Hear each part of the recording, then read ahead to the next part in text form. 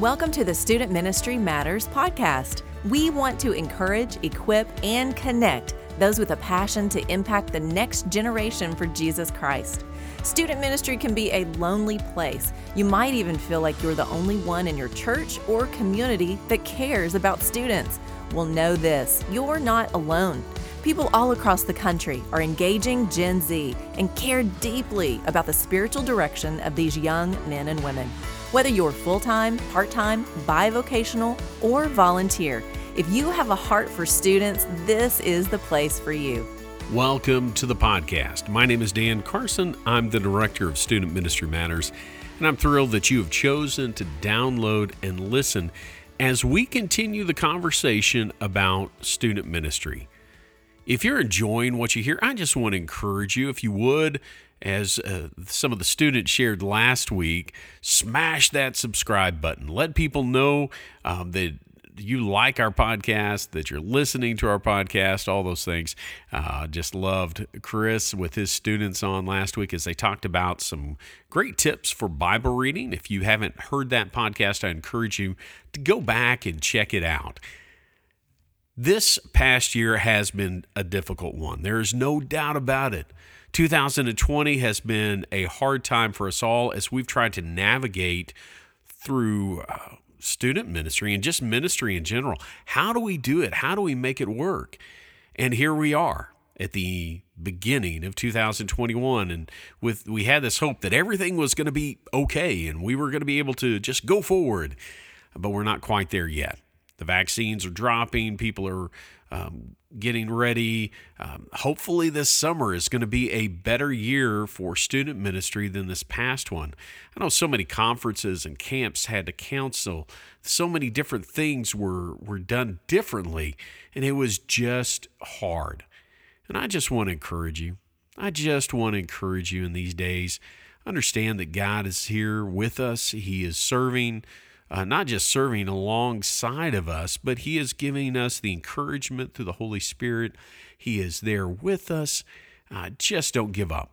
Your students deserve your best. They deserve that. And we want to just say, keep going. You can do this. You can make it. Well, today's podcast is a little bit different. I'm here by myself in my office, and there's no one out there on the internets with me. I just want to share something that I shared in the Baptist Trumpet a few weeks ago. Student ministry workers over the years have received a bad rap. They just have. For the most part, these are some of the most intelligent, the most creative people that I come across in the church. These are men and women who love students, who are trying to just figure things out, to understand a youth culture, understand ways that they can communicate the truth to people. But unfortunately, the bad rap that they've incurred has been because they've seemed unorganized, unproductive, and it's been hard.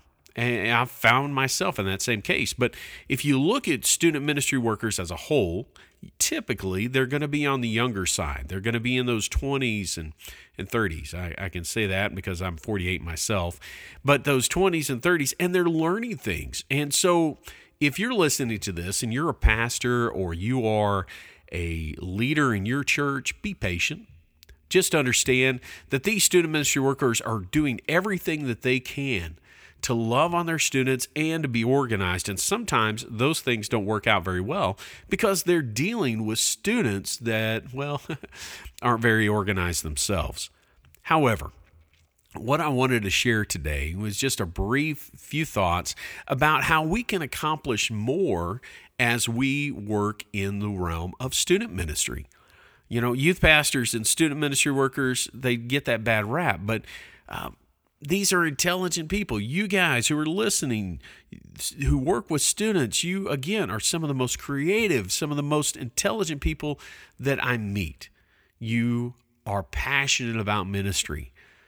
But how can we all do this thing better so that we can accomplish more for the kingdom? You know, I look at my own life, and I've had these struggles. I don't speak as an expert, but as somebody who's kind of made it through and worked through some different things in my own life. And I just want to give you 4 different things that I think will help as you work and you try to get more accomplished, and you want to earn this title of the productive youth pastor. You know, we all want to be thought well of. We want people to look into our lives and go, hey, he has done a good job. He is organized, he's professional. And there are some things that we can do. And I'd encourage you to listen to the How to Youth Ministry. They did a great episode on being a professional in the realm of ministry. Now, we don't want to be a professional youth pastor, but we want to work in the realm of professionalism. We want people to see us as doing our job well. We want people to see us as doing the best that we can, because our students deserve that. Our families deserve that. And when parents see you working hard for their students, for your students, they are going to appreciate that, and they're going to support you. Well, let me share these 4 things, and then we'll wrap up. Just a brief word today as we talk about student ministry and as we continue these conversations. The first thing that if we want to accomplish more in 2021 is that we need to begin our day in the Word. Now, you may think, I'm not a morning person, and I'll tell you, I am not a morning person. It just doesn't work. I wake up in the morning. If I can see as I get out of bed and walk towards the living room, that is fantastic. But I'm bleary-eyed. It just doesn't work well for me. But for me, when I arrive at the office, one of the most important things that I can do is I can sit down with the Word, look in the Word, and I use some of those Bible reading tips that they talked about last week, that Chris Vines and a couple of his students talked about. You know, I have a time and place. I have a Bible, and I spend some time in the Word. I write things down. I look at these things, and I spend some time there. Now, I know that being full-time in ministry, I have a privilege of being able to do that. And I know that some of you who are listening, you don't have that. So if you want to start your day in the Word, you have to get up even earlier. Or you have to be, like Micah has shared before, you have to find a good listening app, something that you can listen to the Word on your way into the office. But begin each day in the Word. That's going to shape your thoughts. It's going to shape your approach to the day, how you look at the sin and temptation that's there. It just shapes who you are. So begin your day in the Word. It's going to shape and mold you. The second thing that I would encourage you to do is to write things down. Now, you may think, well, I don't need to write it down. I can use voice, and I can just record it here or there, and then I've got it. But I would encourage you to take that step. Whether you have a little notepad, a little notebook, or you take the time to type it out into your phone, that process of writing things down, the things that you need to accomplish for that day, that is going to do a couple of things. One, it's going to get you thinking about what needs to happen, but it's also going to help you remember to do them. You know, one of the worst things that can happen is you go through the end of the week and all of a sudden you realize, I was supposed to do something for my pastor. And with him being the supervisor, you want to do your best. You want to honor him. You want to help support his ministry and the ministry of the church. But if you don't write something down, there's a good chance you're just going to forget it. And so I'd encourage you to do that. That's one of the things that's helpful to me. Even if I don't look at that list again until the very end of the day, when I write things down, it helps me understand what I need to accomplish. So take a few minutes. So here we are. We've talked about these things so far. We've talked about beginning your day in the Word, writing things down. You are not that far into your day, really. You know, I don't know how long you spend in the Word, and hopefully you spend at least 15 to 20 to 30 minutes, but maybe you don't have that time right now. Maybe you're just trying to make it through life, and so spend a little bit of time in the Word. Write things down that need to be accomplished. The third thing that I'd say is take a few minutes to actually plan out your day. Not just writing down this big list of things to do, which, man, sometimes that things to do list on a Monday morning can just be overwhelming as I look at all the things that I need to accomplish for ministry, for family, and going forward. So I write all of them down. I'm like, how am I going to do this? So if you'll just take a few minutes and to plan out your day, whether it's a block of time that you're going to spend studying, a block of time that you're going to work on your church podcast, or whether it's a block of time that you're going to work on your Wednesday night message or a youth activity that's coming up, and you've got to spend some time making some phone calls. You need to invest in those moments at the beginning of the day to plan out what you hope to do and what you hope to accomplish. Too often we just let things go by and we're like, oh, all right, well, I've got to do that, so I'll get to that. Now, I'll work through it. It'll be okay. Everything will be okay. Unfortunately, that doesn't always work. Many times it doesn't work. And so when we just approach it and kind of fly by the seat of our pants, what happens is that people, that's why we get these reputations of being unorganized, a procrastinator. And we don't want that anymore.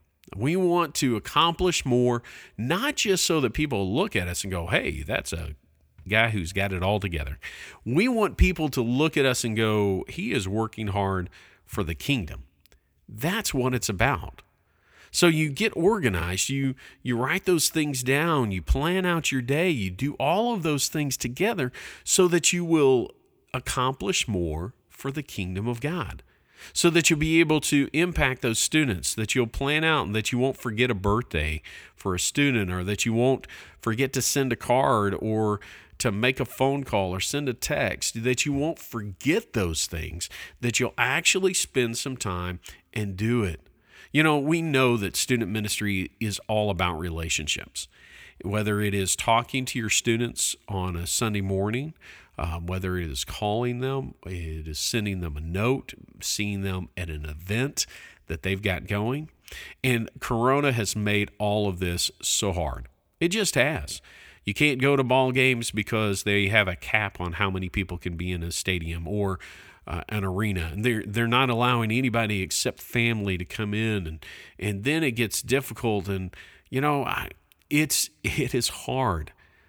So it takes a little bit more time for us to be intentional, for us to think about, okay, this week, how am I going to reach out to my students? Well, I need to take some time and think about that. Be intentional as I work through those difficult situations. Because if we don't take time to invest in our students, then we have missed a whole year of life, and we're going to lose students in that process. Now, again, we're not the ones that are pulling them into a relationship with God, but we have a responsibility to minister to them. We have a responsibility to love on them and let them know that they are loved. Now, I fully believe that parents and families, that's where discipleship needs to be happening. But as our job, our role as student ministry workers in our churches is to help facilitate that. And part of that comes from a relationship that we have with students and that we have with parents. It is important for us to invest in that. And so just take a few minutes to plan out your day. And it doesn't take long, but it can make it can pay in big dividends. And so we begin the day in the Word. We write the different things that we've got to get done over the course of the week. We take a few minutes each day to plan those things out. And then here's a real key. And here's something that I haven't done over the years because, it's kind of scary. Now, if you're a student ministry worker who is full-time, you work in a church, this one's kind of easy because you've got somebody there who is looking at you. It's this: find someone to hold you accountable. Now, if you're a volunteer, you sort of have a supervisor, your pastor. If you are the student ministry worker in your church and it is solely a volunteer position, there is less oversight. I would encourage you to talk to the pastor and say, hey, listen, I need you to help me. Help me be accountable so that I accomplish the things that we want to accomplish as a ministry and as we go forward with our students. So whether you are paid, unpaid, volunteer, wherever you fit in that, it is important that we have somebody to hold us accountable. Now, again, it may be the lead pastor. If you're in a bigger setting, it may be The youth pastor himself may be supervising the work that you do within that student ministry, but it could be anybody. Maybe there's another leader in the church. If your church has elders, maybe the deacons or the leadership of of your church. Wherever you find yourself in that case, it's important for us to have somebody that we answer to in any situation. If we didn't, there's a good chance we would do a lot of things that we don't need to be doing, or that we would just kind of let slide by. I know that my pastor is going to hold me accountable for the ministry that's happening with our students and with our families. That's my role and responsibility here at my church. And just like that, I believe that everybody needs somebody to hold us accountable. Now, maybe it's your spouse. They can be that source of accountability, or maybe that presents too much stress in your relationship. And so you've got a ministry friend. If you are a youth pastor full-time yourself, and you just need somebody outside to kind of encourage you and push you along. Another way is to have a ministry coach. That's something we don't talk about here a lot on our program, but Student Ministry Matters does offer ministry coaches. And a coach is someone who will listen, who will ask questions, and help step through some difficult situations. Right now, we have several openings, and so if you'd like to learn more about that, you can email me at info@studentministrymatters.com. Right now, for those 5 spots, I've got 5 spots typically each month. There's no extra charge. That's a part of what we do and part of our ministry. And so I just encourage you that if you don't have somebody to help you be accountable in those situations, think about a ministry coach.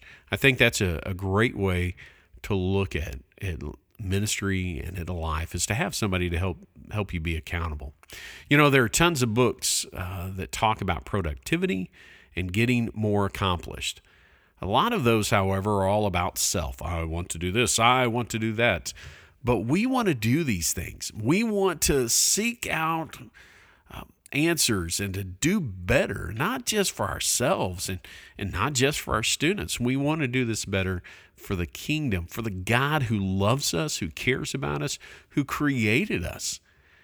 And so I just want to encourage you today, as you think about what this next year is looking like, what 2021 is going to be. I mean, it's here, folks. There's no denying it. There's already been craziness within the very first month, and we're like, how in the world are we going to make it through another year? Well, we focus on what's important. We focus in on what matters. We look at God's Word. We minister and love on our students. And then we think about, okay, what does it take for me to accomplish more for Him? Well, begin your day in the Word. Write things down. Take a few minutes each day to plan it out and find someone who will hold you accountable. You know, that's one of the things that I enjoyed about college, that I enjoyed about seminary, and that I'm enjoying about my time now at Midwestern as I work on that next level of my education. There's somebody who's asking, have you finished? I have to finish my paper.